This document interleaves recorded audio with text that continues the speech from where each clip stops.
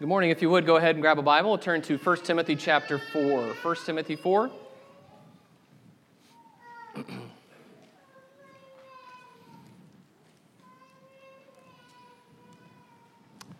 We will begin in that place in just a moment. 1 Timothy chapter 4. Good to see you this morning.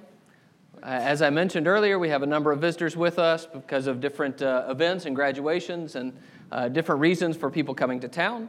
And we're glad that you're here and can worship with us and visit with us.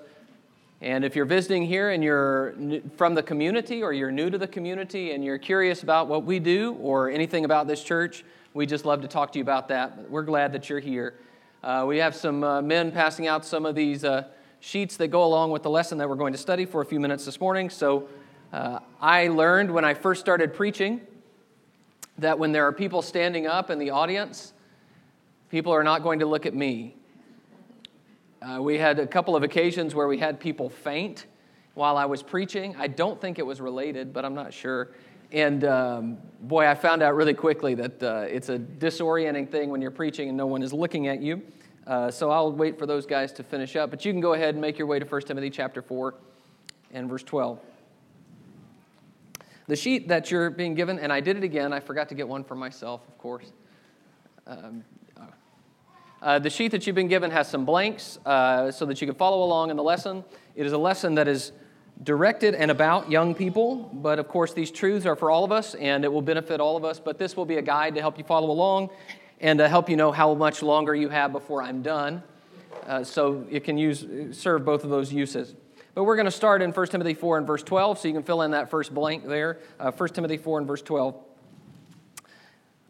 1 Timothy 4 and verse 12 says, "Let no one despise you for your youth, but set the believers an example in speech, in conduct, in love, in faith, and in purity." So Paul is concerned that people are going to despise Timothy for his youth. And as a young man, Timothy's going to be preaching, and some people are going to ignore him or look down on him because he is young. The issue is, don't let them despise your youth. So please understand, when you read that text, it does not mean you need to lecture everybody about you shouldn't look down your nose at young people. That is not the idea. The idea is, Timothy, you live in such a way that they don't have anything to despise. Instead, he says in verse 12, you set the believers an example. You be an example of believers. And I believe this passage is interesting because it reveals a tension. The tension is that very often people have low expectations of young people. They look down on them. They don't think they have much to offer. They don't think very highly of them. In fact, for many people, youth seems to be a time just to be survived. And that hopefully the young people will just grow out of all the problems that they have and someday they'll be worth something. And so there are very low expectations for many people, but I want to show you that God has very high expectations. And that's the goal of the lesson this morning. So this text shows you that. Don't let them despise your youth, but instead you be an example. God sees people, and young people particularly, differently than others see them. So we're going to talk for a few minutes this morning about what God thinks of our young people. And I just want to take this moment and say, young people, there are a lot of voices out there telling you who you are and what you should care about and where you should go. But as Christians, we listen to God first, and we let God set our agenda and our way of thinking. And so I want to present you with some thoughts from Scripture about what God thinks of you and how you should be thinking of yourself in light of that fact. So, to begin with, we will say this: God thinks highly of you. God thinks highly of you. So go ahead and fill that out on your little sheet. Now, I think we don't have to go far to prove that. I think verse 12 proves that, what we just read, where he says, don't let anyone despise your youth, but be an example. That you can be an example to your Christian brothers and sisters of what it means to be a disciple of Jesus. Set the believers an example in speech, that young people can be an example in how they talk, in conduct, your way of life, in love, and the relationships that you have with other people, and the way you show kindness to them, in faith, in purity, that the way you live your life can be an example to others. And that's what God thinks you can do. He says that to a young man because God thinks highly of young people. Let's go over to Luke chapter 1. We're going to read here Luke 1, verses 16 and 17.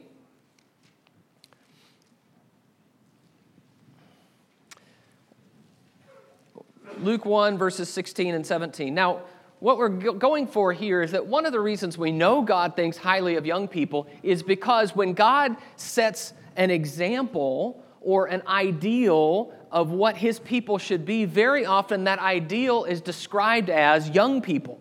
Look in Luke 1 and verse 16. This is where the angel is talking to Zechariah, who is the father of John the Baptist. Luke 1 and 16, it says, He, John the Baptist, will turn many of the children of Israel to the Lord their God, and he will go before him in the spirit and power of Elijah to turn the hearts of the fathers to the children and the disobedient to the wisdom of the just, to make ready for the Lord a people prepared.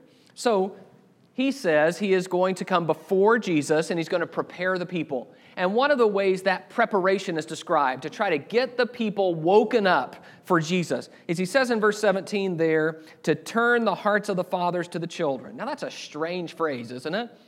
What does that mean, to turn? Are we supposed to make people younger? Are we going to change hearts? Some people have said, is this about reconciliation in families or something like that? I believe the idea is very simple. I believe that John is going to soften people's hearts and change their spirits so that when Jesus comes, they'll be ready. He's going to make them like children, ready to receive, ready to listen. So he's going to turn the hearts of the fathers that have grown hard to the hearts of children. God thinks highly of you because when God says, this is what I want my people to be, he says, I want my people to be like kids. This is Matthew 18, verses 1 to 4. You can go ahead and put that in your blank there. Matthew 18, 1 to 4.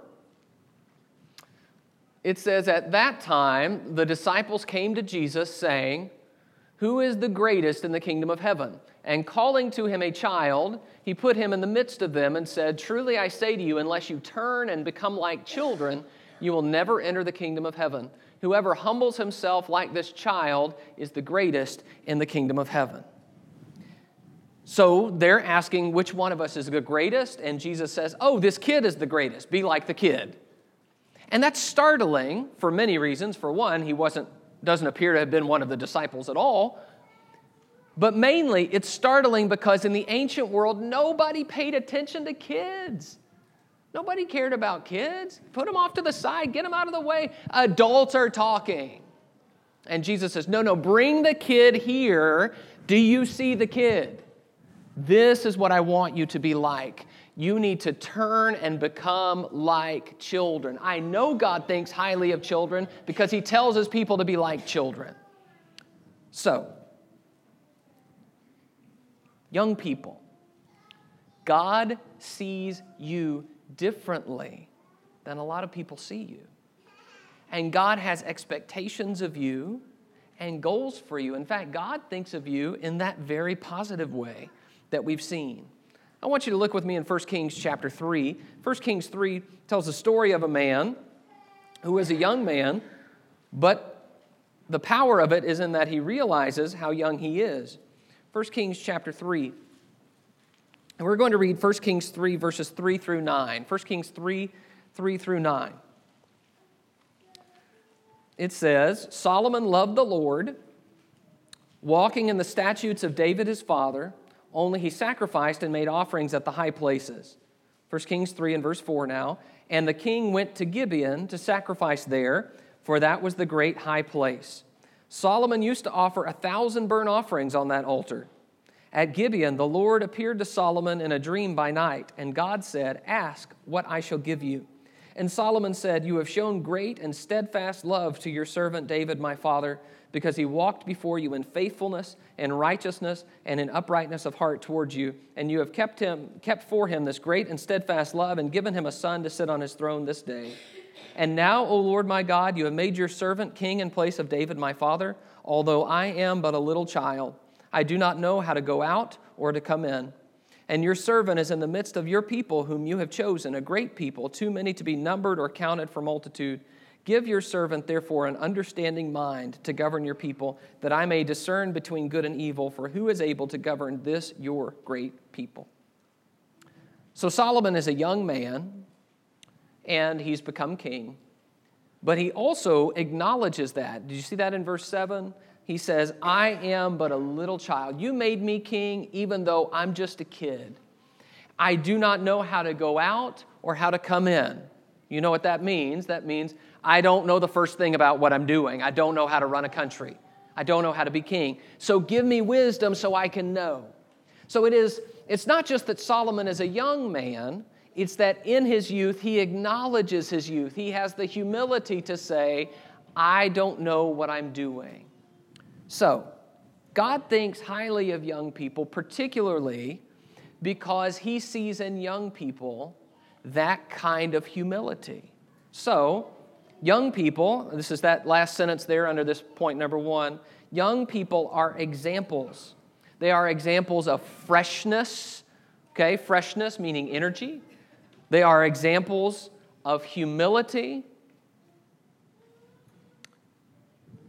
And they are examples of innocence. God sees young people as examples of freshness, of humility, and of innocence in a person like Solomon, who has the energy to go rule the kingdom, who has the humility to know, I don't know what I'm doing, and the innocence to say, I'm just going to do the best I can to trust God, and God can help me. In all of those things, young people are examples to us. So, what that means, young people, is that there's not something wrong with you or lacking in you.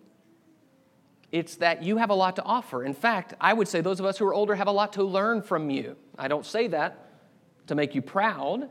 I say that to say you have something to offer. So just remember, while the world might brush you aside, that God thinks highly of you. Second, God wants you to be thoughtful about life. God wants you to be thoughtful about life. God wants all his people to think. But particularly, God wants young people to think. And in that way, God's expectation is also very different from the world's expectation of young people. Turn with me a few pages over to 1 Kings chapter 12. 1 Kings 12. We're going to read here 1 Kings 12, verses 6 through 11. Verses 6 through 11. I'm going to read about another king who was Solomon's son. 1 Kings 12 and verse 6.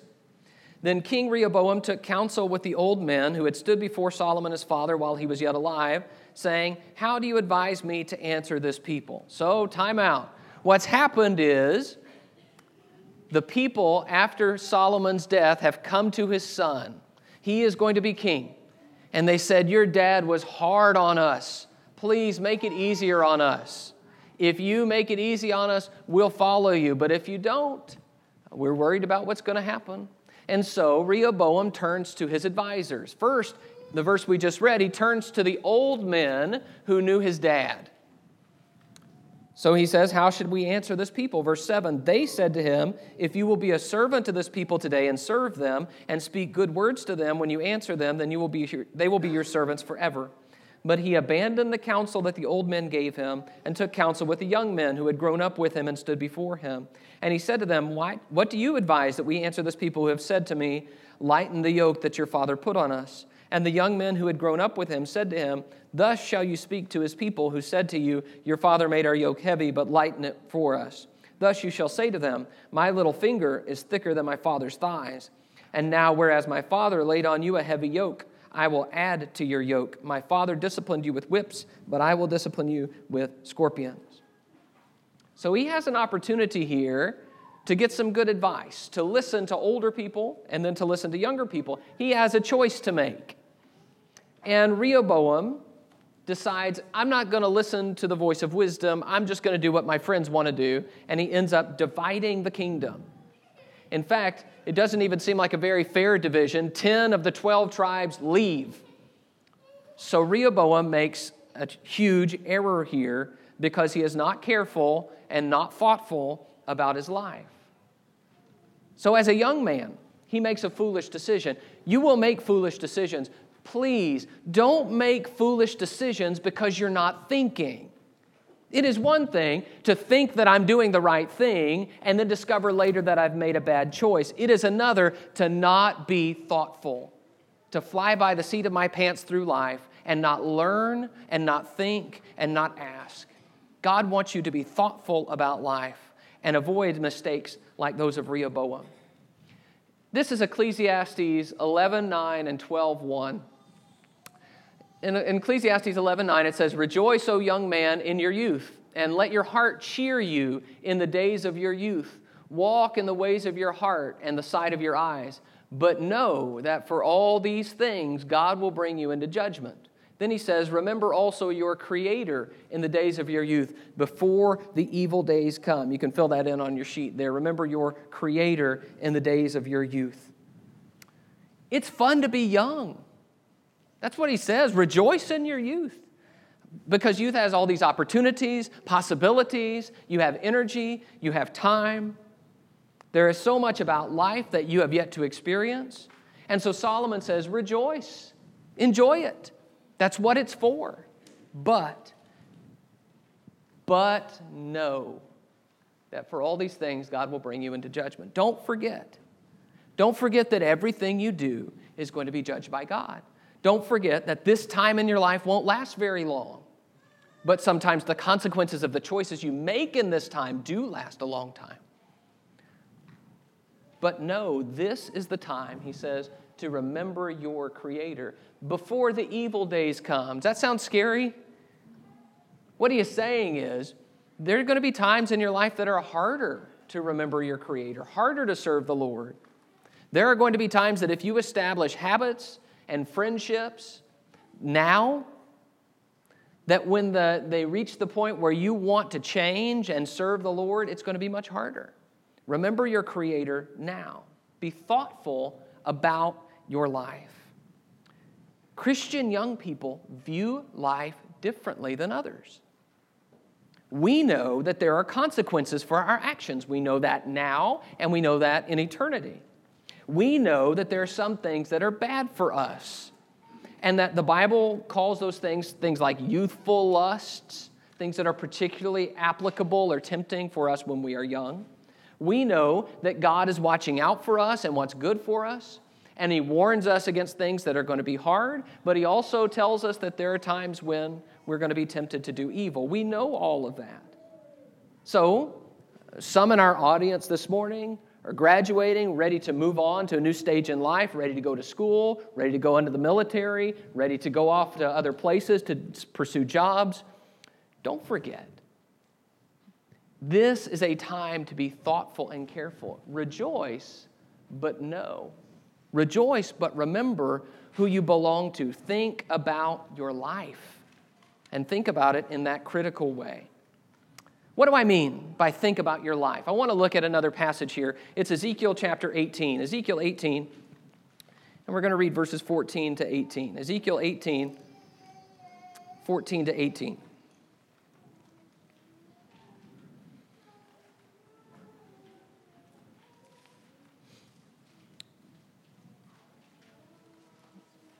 Ezekiel 18 and verse 14 says, "Now suppose this man fathers a son who sees all the sins that his father has done.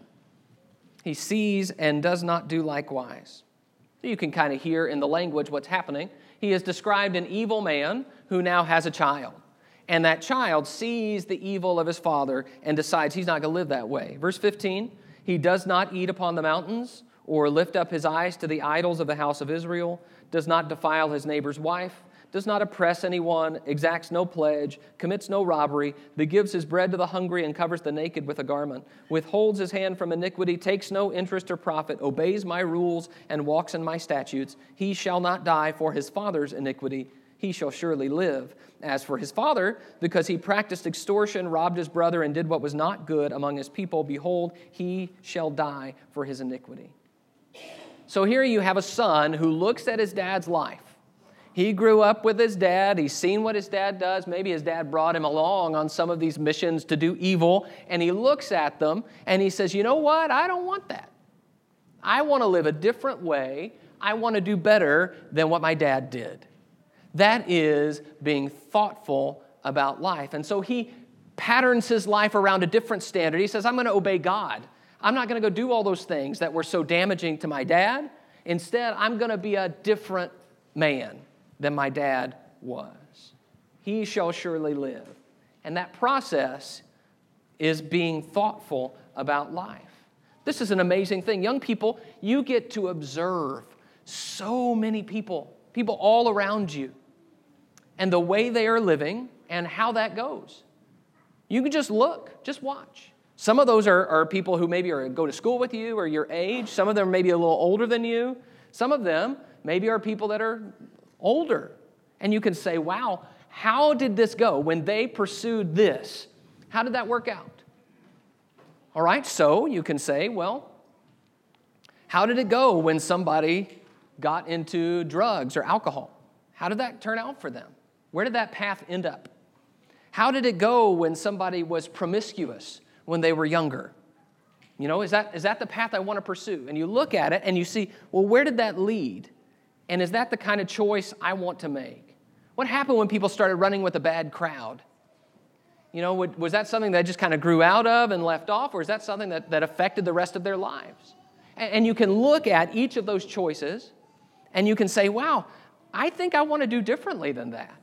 I can make my life into the kind of life I want by observing how other people have made a mess of theirs. What a blessing that is. That's what Ezekiel is talking about here. Being able to say, I'd rather not. The soul that sins shall die. I'd rather not go down that path. Be thoughtful about your life, even though you're young. And I might just mention, by the way, that is precisely what those who are a little older than you are doing. Those who are a little older than you have not chosen, I'm talking about here in this church, have not chosen the life that we have chosen just because we've never sinned or because we think we're better than everybody else. It very much is, we've seen a whole lot of people go down the path of sin, and we've gone down it too. And we know, I don't want any more of that. I want to live a different life, and I want to raise my kids to live a different life, because there's nothing but pain and suffering down that road.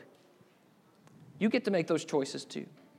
So, God wants you to be thoughtful about life. So be thoughtful and think critically. I'm on your blank here, so write that in your blank. Think critically. That's what I see here in Ezekiel 18. Being able to look and say, you know, just because I know this person well doesn't mean they made good choices. Just because they're in my family doesn't mean I want to follow them. That's what the Ezekiel 18 man is doing. He is thinking critically about life. If I do this, I'll become that person, and that's not the person I want to be. Ask questions. Ask questions. Why am I here? What is the point of my life? Where am I headed? What kind of people am I surrounding myself with, and what kind of people are they going to be? Who do I want to be? What kind of person will this decision make me? Ask questions so that you can be thoughtful about life. But perhaps most importantly, develop your own faith. What do you think? What do you believe? What is right as you understand it? God wants you to have a faith. Please hear me. God wants you to have a faith that is influenced by your parents, but not dependent on your parents, so that they help you lay a foundation so that someday you can build a house. Develop your faith, influenced by them, but not dependent on them. So, if it's just you, it's just your faith, then the question becomes, it's just your life, are you going to be a consistent worshiper? Are you going to get mixed up in pornography? Are you going to study the Bible for yourself? Are you going to surround yourself with evil people? What kind of person are you going to be? What kind of faith are you going to develop in yourself? God wants you to be thoughtful about life. And the third thing is that God wants to use you. God wants to use you. Let's go to 2 Kings 22. 2 Kings 22, we're going to read here about Josiah.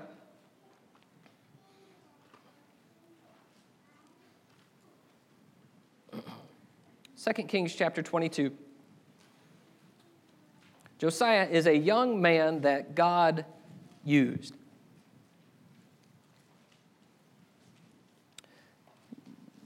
Second Kings 22, beginning in verse 1. The text says, Josiah was 8 years old when he began to reign, and he reigned 31 years in Jerusalem.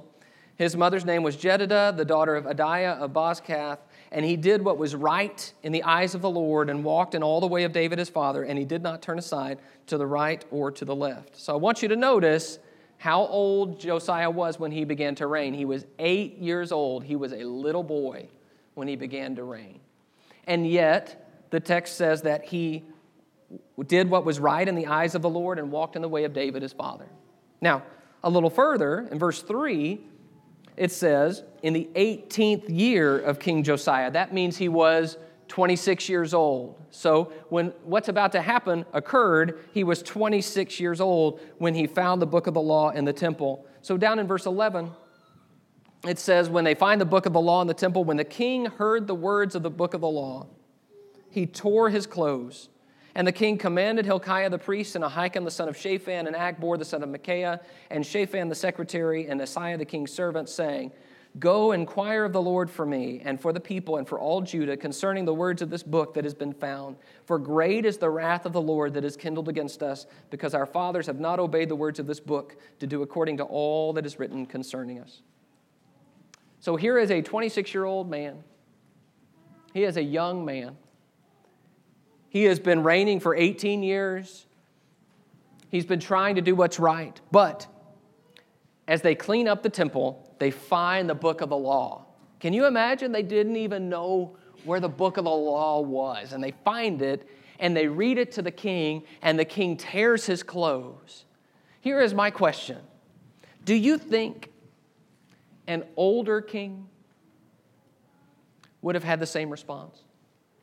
He is upset. He is devastated. Look at the mistakes we've made. Look at what we've done. Let's just beg God to forgive us because we have not done right. We've neglected him and we've disobeyed him. Now, I'm not saying that character only happens among the young. I'm saying it's awfully easy as we get older, isn't it? To sort of justify, well, that's just the way things are. Oh, we found the book of the law. Oh, well, we don't really do that anymore, you know. Book of the law, that's kind of old stuff. We just kind of make it work. You know, we got our own little system. And so to begin to justify ourselves and explain away these kinds of convictions, but with someone who is a young man, God not only convicts him, but God also uses him. If you read chapter 23, it's all about what Josiah did from then on to reform the kingdom. He makes a covenant with God. He breaks down all the altars of Baal and Asherah and all the foreign gods that had taken over the land. Something happened in Judah, and God used an 8-year-old boy who became a 26-year-old boy to accomplish it. That's what I mean when I say God wants to use you. In fact, God uses young people with powerful effect throughout the Bible. God uses Joseph, the young man who is sold into slavery and works, and is finally elevated in Egypt. God uses that young man to protect his people and really to save the world from the famine that comes. God uses Daniel and his 3 friends as an example of how he is going to provide for his people in a foreign land. They are the ones who stand up to Nebuchadnezzar. They are the ones who preserve faith while the people of Judah are in Babylon. They are used by God. And God uses Timothy, like we read about in the beginning, to do good work in preaching the gospel in Ephesus on behalf of Jesus. And I want to remind you that it is an honor to be used by God. This is 2 Timothy chapter 2, verses 20 and 21. It's on your sheet there. It says, Now in a great house there are not only vessels of gold and silver, but also of wood and clay, some for honorable use, some for dishonorable. So think about a great house and all the different kinds of dishes there would be. And he says, there's some everyday dishes, and then there are the special dishes, the unique dishes. Some of wood and clay, some for honorable use, some for dishonorable. Therefore, if anyone cleanses himself from what is dishonorable, he will be a vessel for honorable use, set apart as holy, useful to the master of the house, ready for every good work. It's an awesome picture. It has God, the Father, as the master of the house, and he's got all these tools at his disposal. And at any moment, which ones are set aside, ready for special work? And he says, your job is to cleanse yourself so that God can take you in his hand and use you in the way that he made you to be used. It is an honor to be used by God.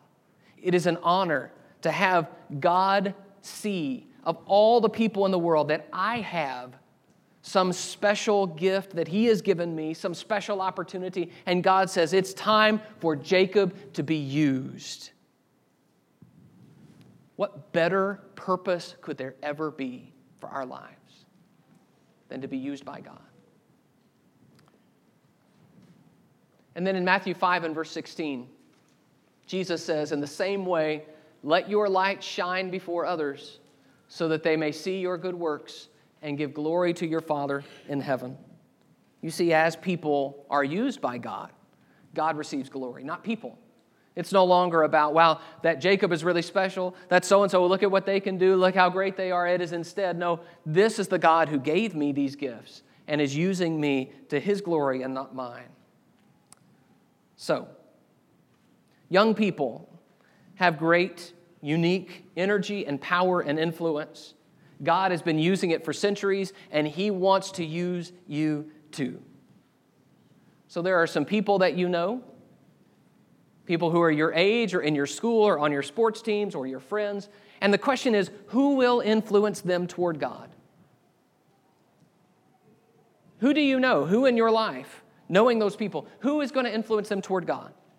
Why not you? So,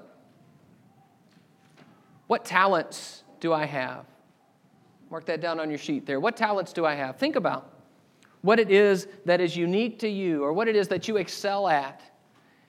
Think about the gifts God has given you and how God might be ready to use those things. Your kindness, your ability to talk to other people, your inclusiveness, your intelligence, your leadership, your humor. God can use what you bring to the table. Think about what your talents and opportunities are and be honest about it. Be humble about it, but be honest. What is it that God has given you? And then think about what good can I do to the people that I know? What good can I do? I know that's what God is thinking of you. He is thinking of good He wants to do in the world, and He has all these tools at His disposal, and you are one of them.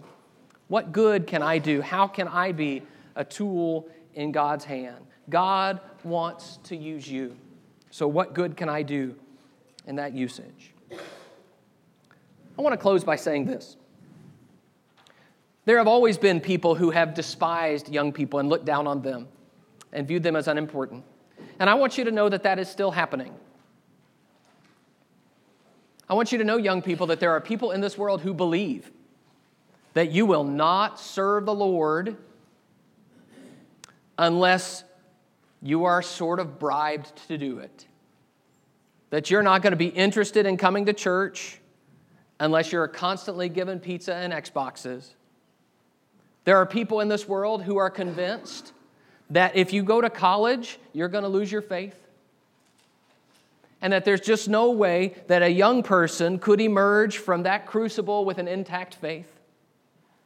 And I want you to know, I don't believe that. In fact, when I was young and I realized that people thought those things about me, they kind of made me angry. Because they're kind of insulting. But I want you to know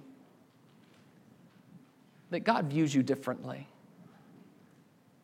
That God wants you to develop the kind of thoughtful, caring faith that He wants all of His people to develop. And I want you to know that God can use you in a powerful way if you will surrender yourself to Him. I want to close by asking the question. Young people, are you thinking about your soul? Are you thinking about your relationship with God?